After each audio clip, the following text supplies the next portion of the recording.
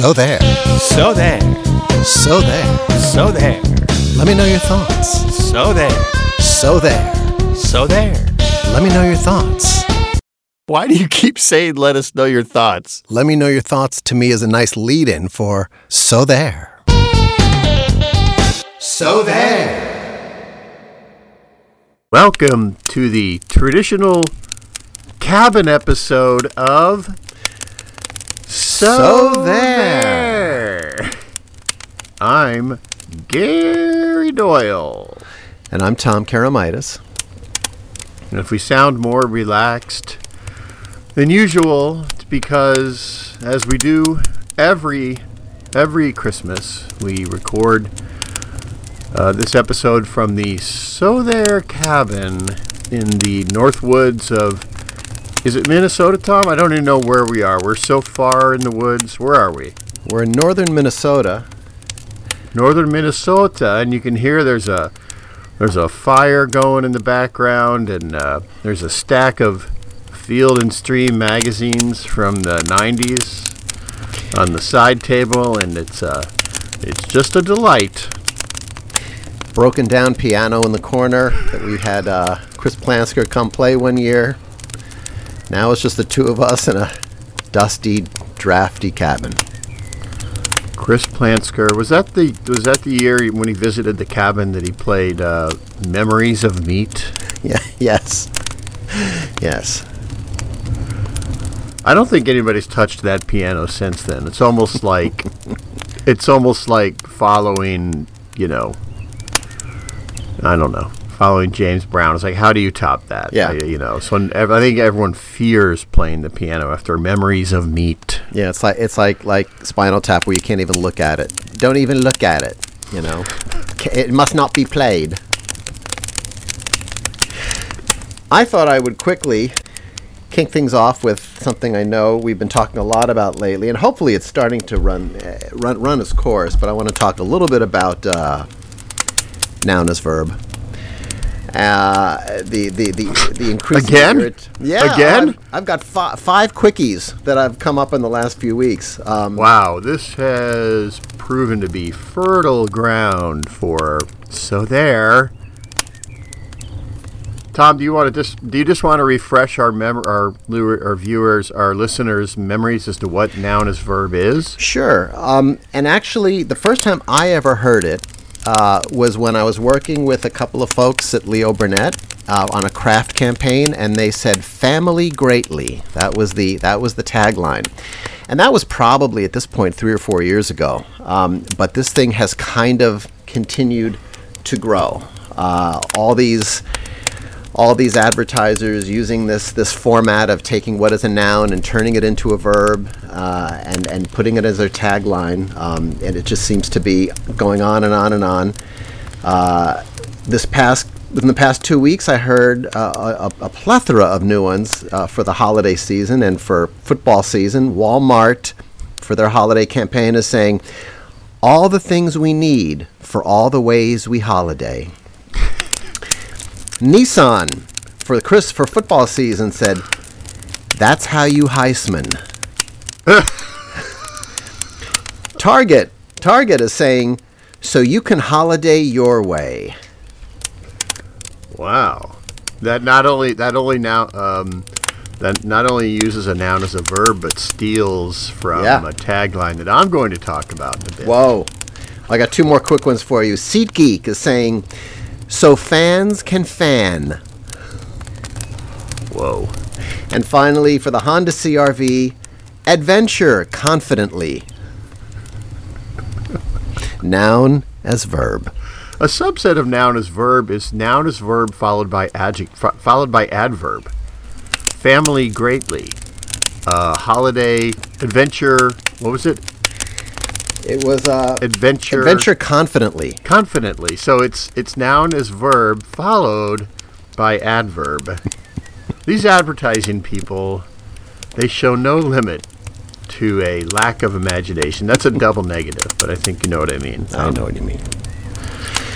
Yes, good. Well, thanks for compiling those. Thanks for cataloging those. I can just picture you enraged staring at your TV set. Where's my notepad? That's exactly Where's what my happens. pen? I got to run out of here before I forget and go write Pause it down. the TV. Write down noun as verb. Well, you mentioned one of the noun as verbs was holiday your way, I believe. And that actually brings me to something I wanted to talk about, which is Burger King ads. Tom, have you seen these ads? Yes, where they resurrect the old Burger King theme song, right? They resurrect the old Burger King theme song, and then they end on the tagline "You rule." Yeah. I find these ads loathsome and terrible. However, undeniably effective. That song, you can't get it out of your head. Like any bad song, it gets stuck in your head, and I gotta believe, even though it's loathsome, it's work that's working.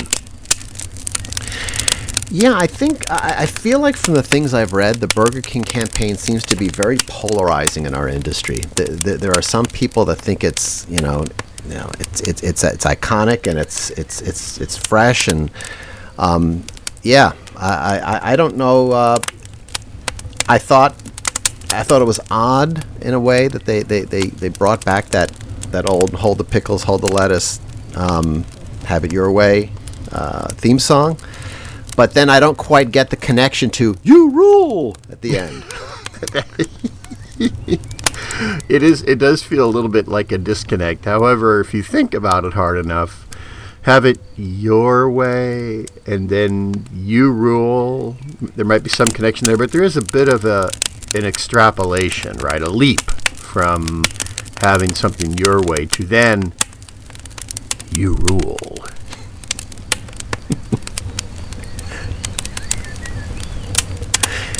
So there.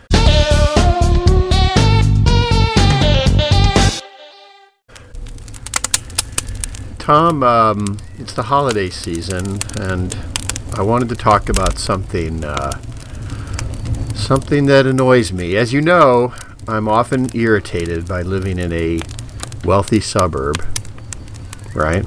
Often irritated by the many things that people do in a wealthy suburb, the nonstop din of landscaping services that just goes all day long for people that can't be bothered to break their leaves, the feeding frenzy when a used Louis Vuitton bag goes on sale on Facebook Marketplace.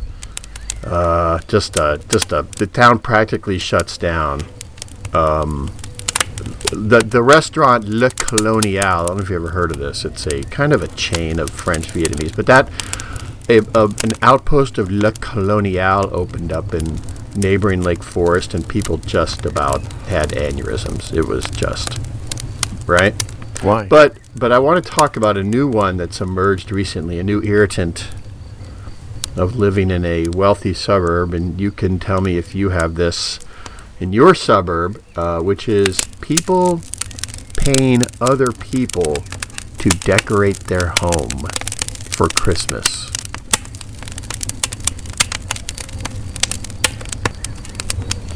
What used to be a charming little thing, hanging lights on your bushes or a wreath on your door, has in recent years exploded into this frenzy of gaudy one-upsmanship of, my trees are...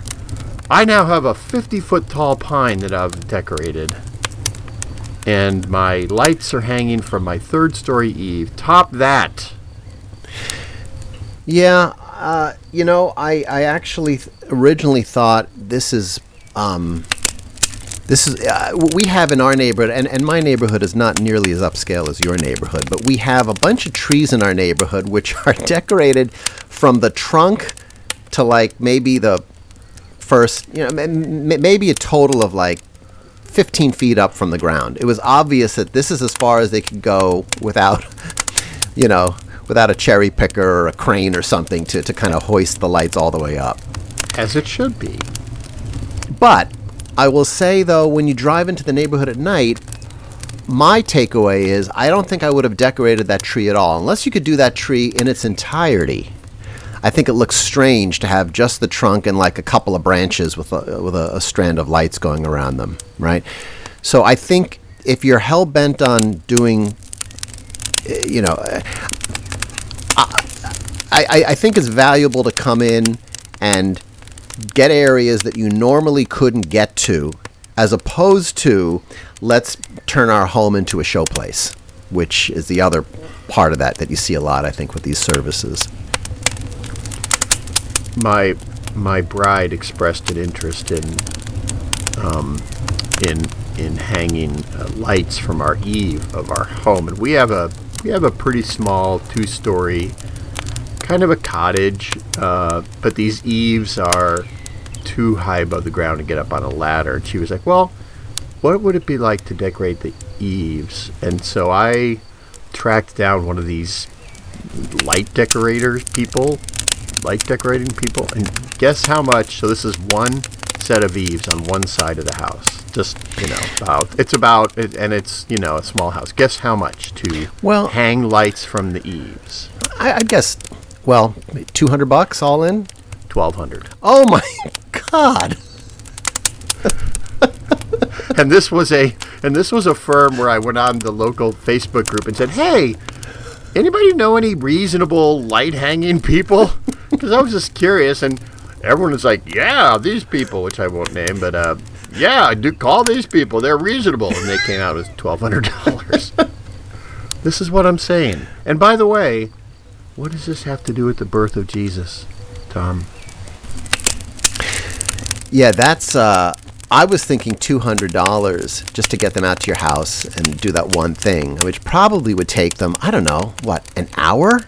The tops? They've got the right equipment. They get up there, I don't know. I get an hour, exactly. And I get how they'd have to bring over, like you said, one of those cherry picker deals or some kind of little machine where you can get up there, kind of whatever they call it, tractor, whatever, fine. But yeah, that's what I thought. I thought, okay, $200 or $300. Yeah. So there.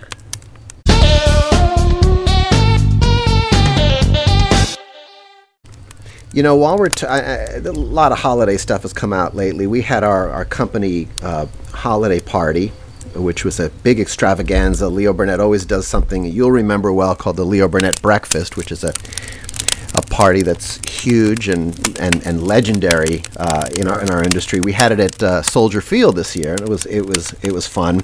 I think a lot of people were kind of a little ill at ease with it potentially being a super spreader event, but from what I've heard so far, that hasn't happened, so that's good news. I did discover, since I'm a well-known introvert, I have discovered, to use a Gary Doyle term, a gambit that helps me kind of navigate the sea of partially recognizable faces, people who you think you're not quite sure where you know them from, and they're going to talk to you, but sometimes when you freeze up and you realize I don't really know that person, and I don't want to talk to them, or I'm on my way to someplace else and I can't stop to talk, I like occasionally employing the phantom phone call. You put your phone up to your ear and you have a fake conversation. You look like you gesture with the other hand, It works. And then this way you're able to kind of give that knowing wink as you walk by the person who's made eye contact with you. You give them a wink. Yeah, hey, can't talk now. I'm making deals even at the party. So it's a gambit that accomplishes two things. One, it gets you out of a conversation you don't want to be in, but it also makes you seem important. Yes. Well, that's called a twofer gambit. That's a twofer. I remember in an episode of Seinfeld, George Costanza once said, he said, all you have to do at work is walk fast and look angry. And people just assume, oh my God, he is just so busy. That guy works so hard. But just remember those two things. If you're having a slow day at work and you're feeling insecure about your job, walk fast down the hallway and look angry. We've probably talked about this. I've never seen an episode of Seinfeld. Really? And yes, and yet when people tell me bits like that, they're really funny. Whenever someone says an idea on Seinfeld or something they did a bit about, I'm like, that's funny. Keep your head down and look busy and angry. Walk fast. Yeah.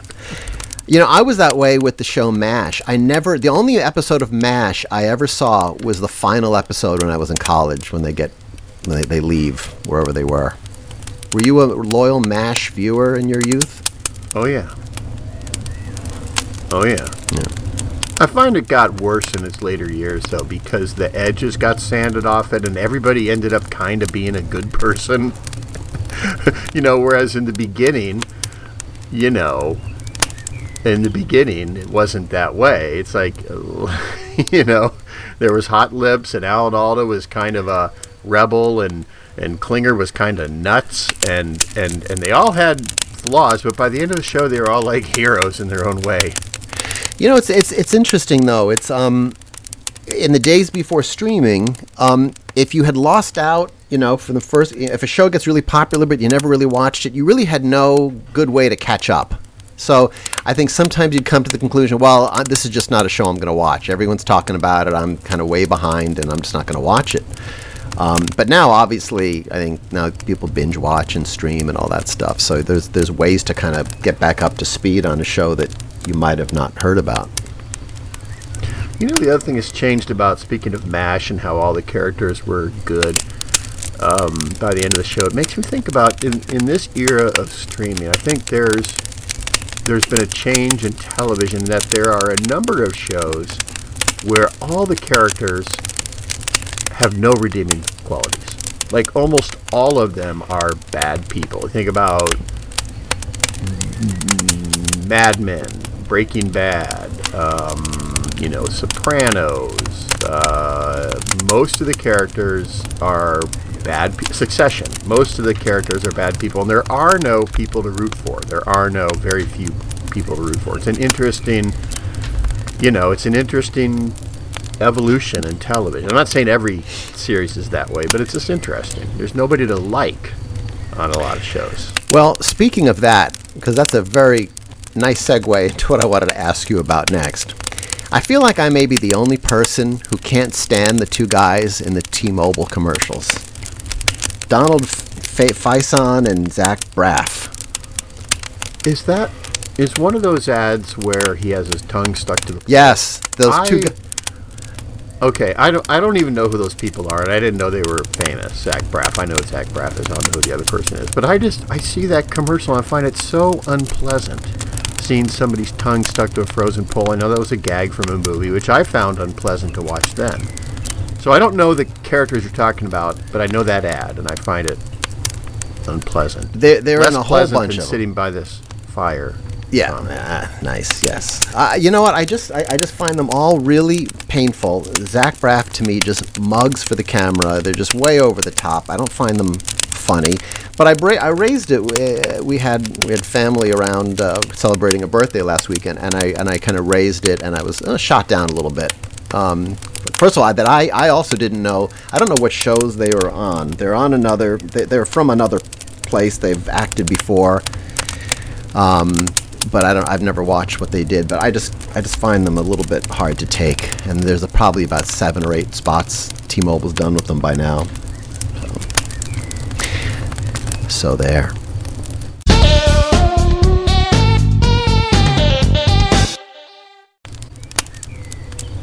Tom, you talked about your holiday party.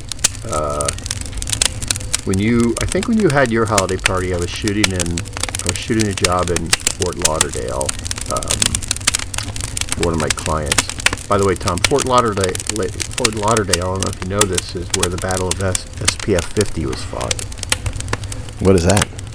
That was a joke. No. I don't understand it. That's the suntan lotion measurement, SPF 50. Yeah, but what does the Battle of SPF 50 mean? Never mind. All right, so if any of our listeners understood that joke, please write us at sothere@yahoo.com and explain it to me. Anyway, so I returned from that shoot to our holiday party and had an interesting thing happen to me here. Would you like to hear this story, Tom? I would love to hear it. Let me cozy up to the fireplace here and settle in.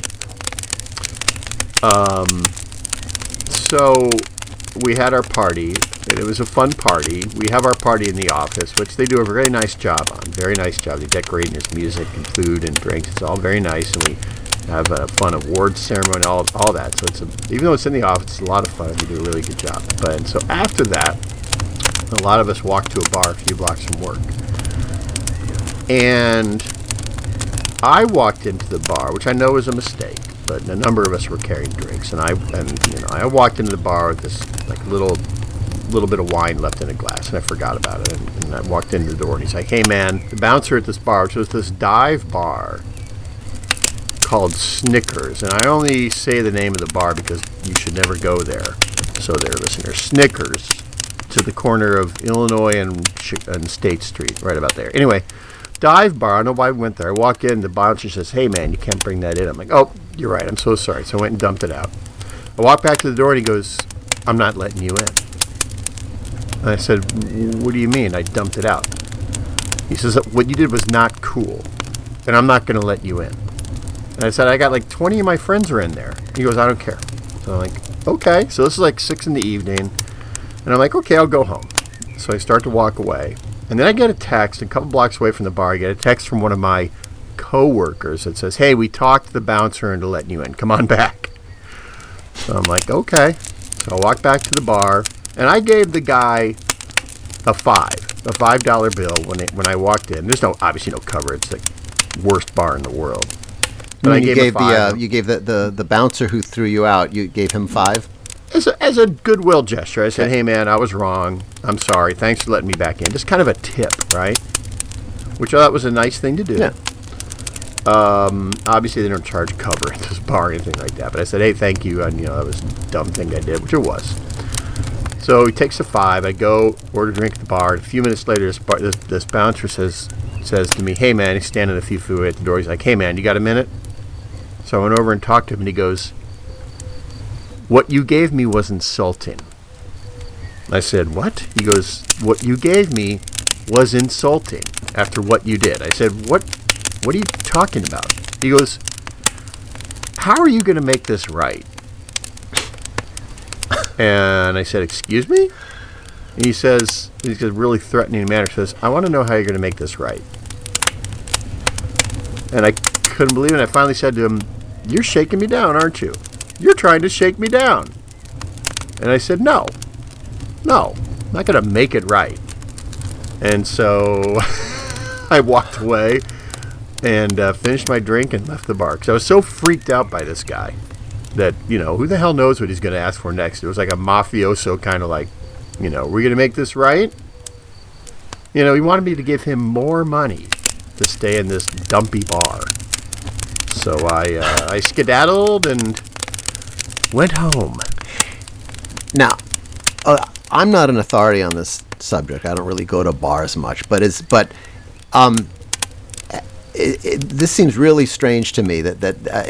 First of all, do people tend to go tip a bouncer for letting them in, or is? Well, I don't think this happens much because, like I said, I was wrong, and it was a dumb thing to do. And I don't know if people. I can't imagine in a bar like this it's that uncommon for people to bring in a drink, but I don't know if it's customary or not. I thought it was a fine gesture on my part to give him. I do to too. Let me in, give him a tip. I do as well. It was obvious when he wouldn't let you in after you obediently apologized and got rid of the cup of wine. Right. That this is his whole MO. He looks for people who've done some small thing that, and he looks at it as an opportunity to boost his income. Did you speak to anybody in management at that bar before you left, or? No, it was nuts. I don't know why this bar was so crowded at like 6 o'clock on a Thursday night, but it was overwhelmingly packed, and it would not have been a good time to talk to anybody. But I did call the bar the next day to talk to a manager, and his mailbox was full. Full of complaints about the bouncer.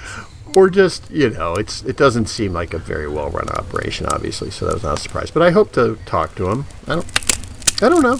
So that's my little holiday cheer story. That's unsettling, you know. He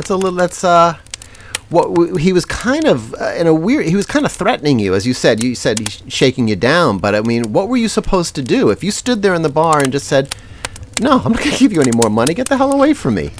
What at that point does he like grab you by the scruff of your neck and throw you out? I mean, well, that's why I left. Yeah. Like I did not feel comfortable. Like, is he going to pull me over again and, like you said, throw me out? Is he going to pull me over and get even more threatening? Like, look, man. Yeah, you know, So, it's stuff like that happens, and you wish you had some kind of forum. And I know we've got 65 million listeners on So There, so I'm sure but I mean, you wish there was something, like if you had a column in the newspaper, so some way, I guess social media, obviously, maybe that bar has a Facebook page, you know? Yeah, well, there is. You can always comment or review on Yelp or Google, which maybe I'll do. But all we can do now is let our listeners know: don't go to Snickers bar. Avoid Snickers. So there.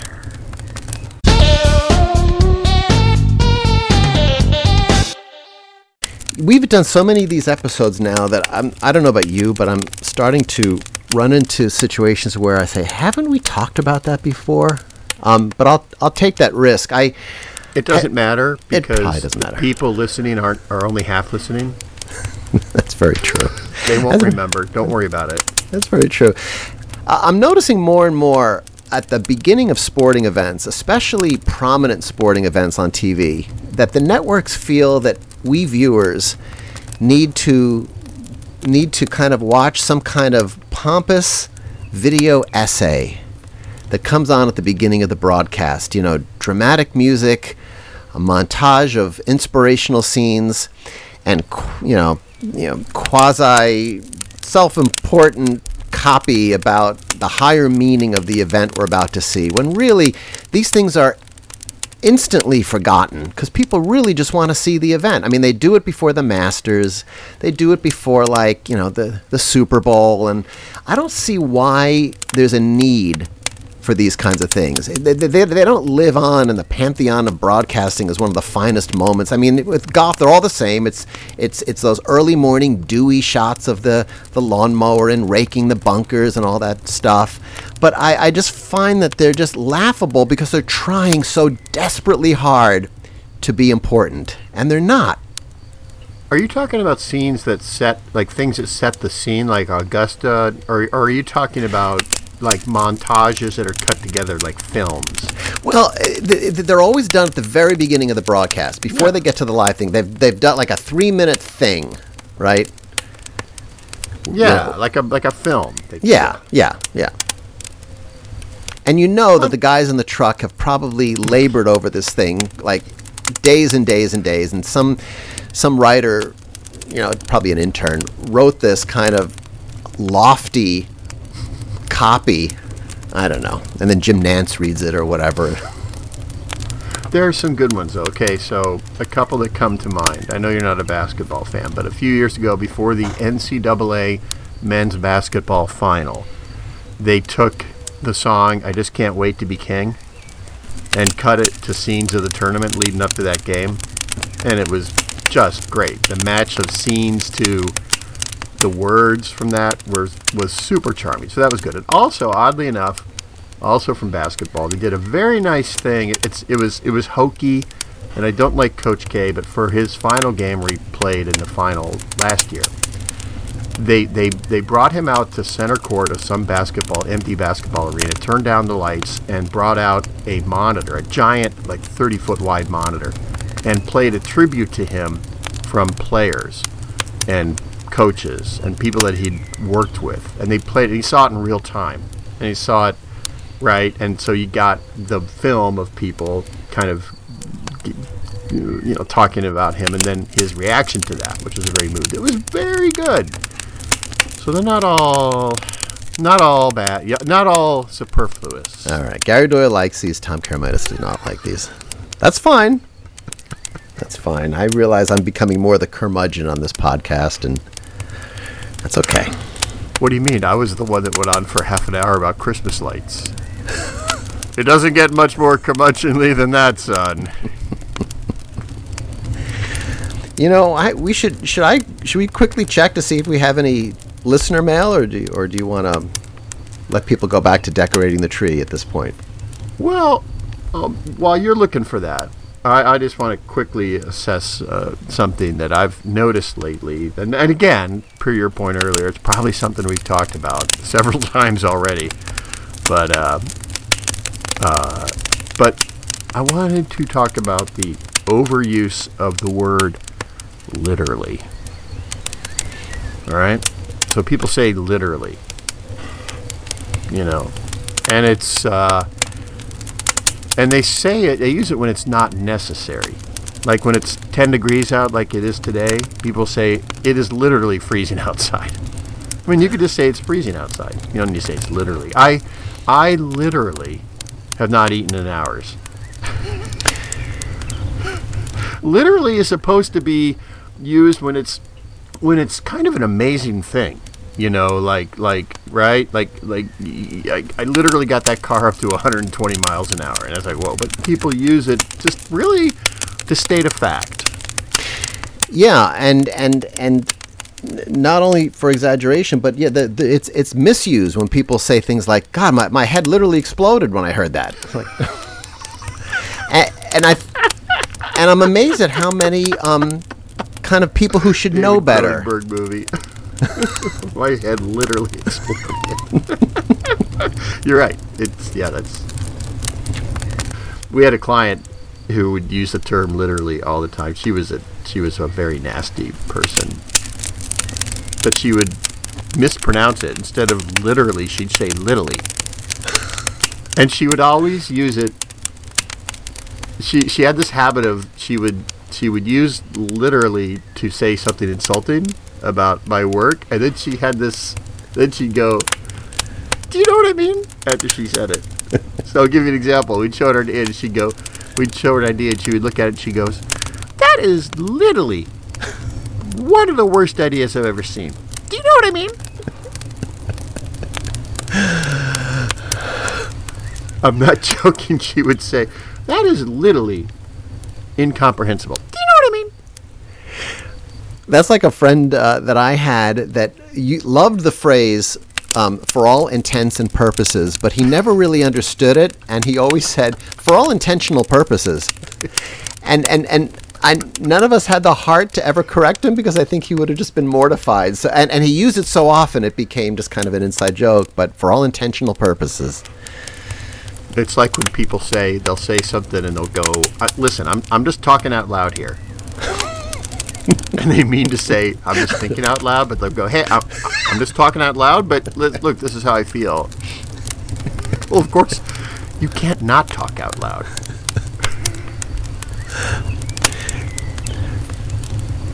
So there.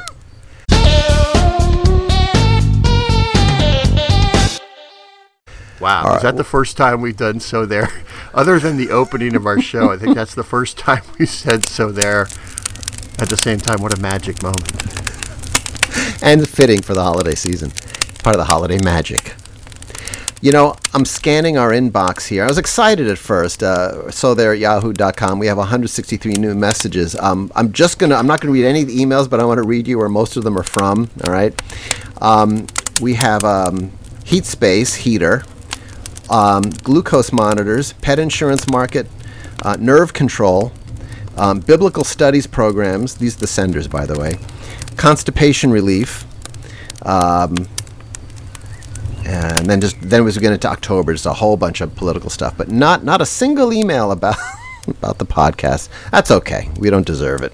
But if the Spirit should move you during the holiday season, please write us at sothere@yahoo.com. I think constipation relief is a classic example of retargeted. They know that we've shopped for constipation remedies. I just clicked on that one. I clicked on that one, and the headline of the email then says, "Poop instantly, no matter how constipated you are."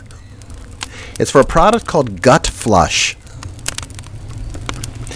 Who would have thought that something so mind-blowingly easy, like squeezing your buttocks like this for 3 seconds, could make you poop instantly, no matter how constipated you are, while helping you get rid of bloating and gas and achieve perfect digestion, all without using any medications or unpleasant procedures. Anyway, and it goes on and on. Tom, don't make fun of me. I was freelancing. I needed the money. Just back off. All right? Well, as we walk out into the cold night for another log to throw on the So There fire, take this opportunity to wish you all a very, very wonderful Merry Christmas and Happy New Year from all of your friends on the So There staff. So There staff, which, let's name them: John Binder, our engineer, our art director, Jim Furr, our court composer, Chris Plansker. Am I leaving anybody else out? I don't think so. Marco Morales used to be our studio engineer, but then we went totally remote, so now we do it ourselves. Master producer, Tom Karamidis. And pass the savings on to you listeners. By the way, listeners, you'll be getting a renewal form in the mail very soon. Our subscription rates have gone up dramatically. I'm sure you'll understand. If you hunt for a coupon code on the internet, perhaps you could find a discount. Retail me not. And until next time, for Gary Doyle, this is Tom Karamidis saying, So there!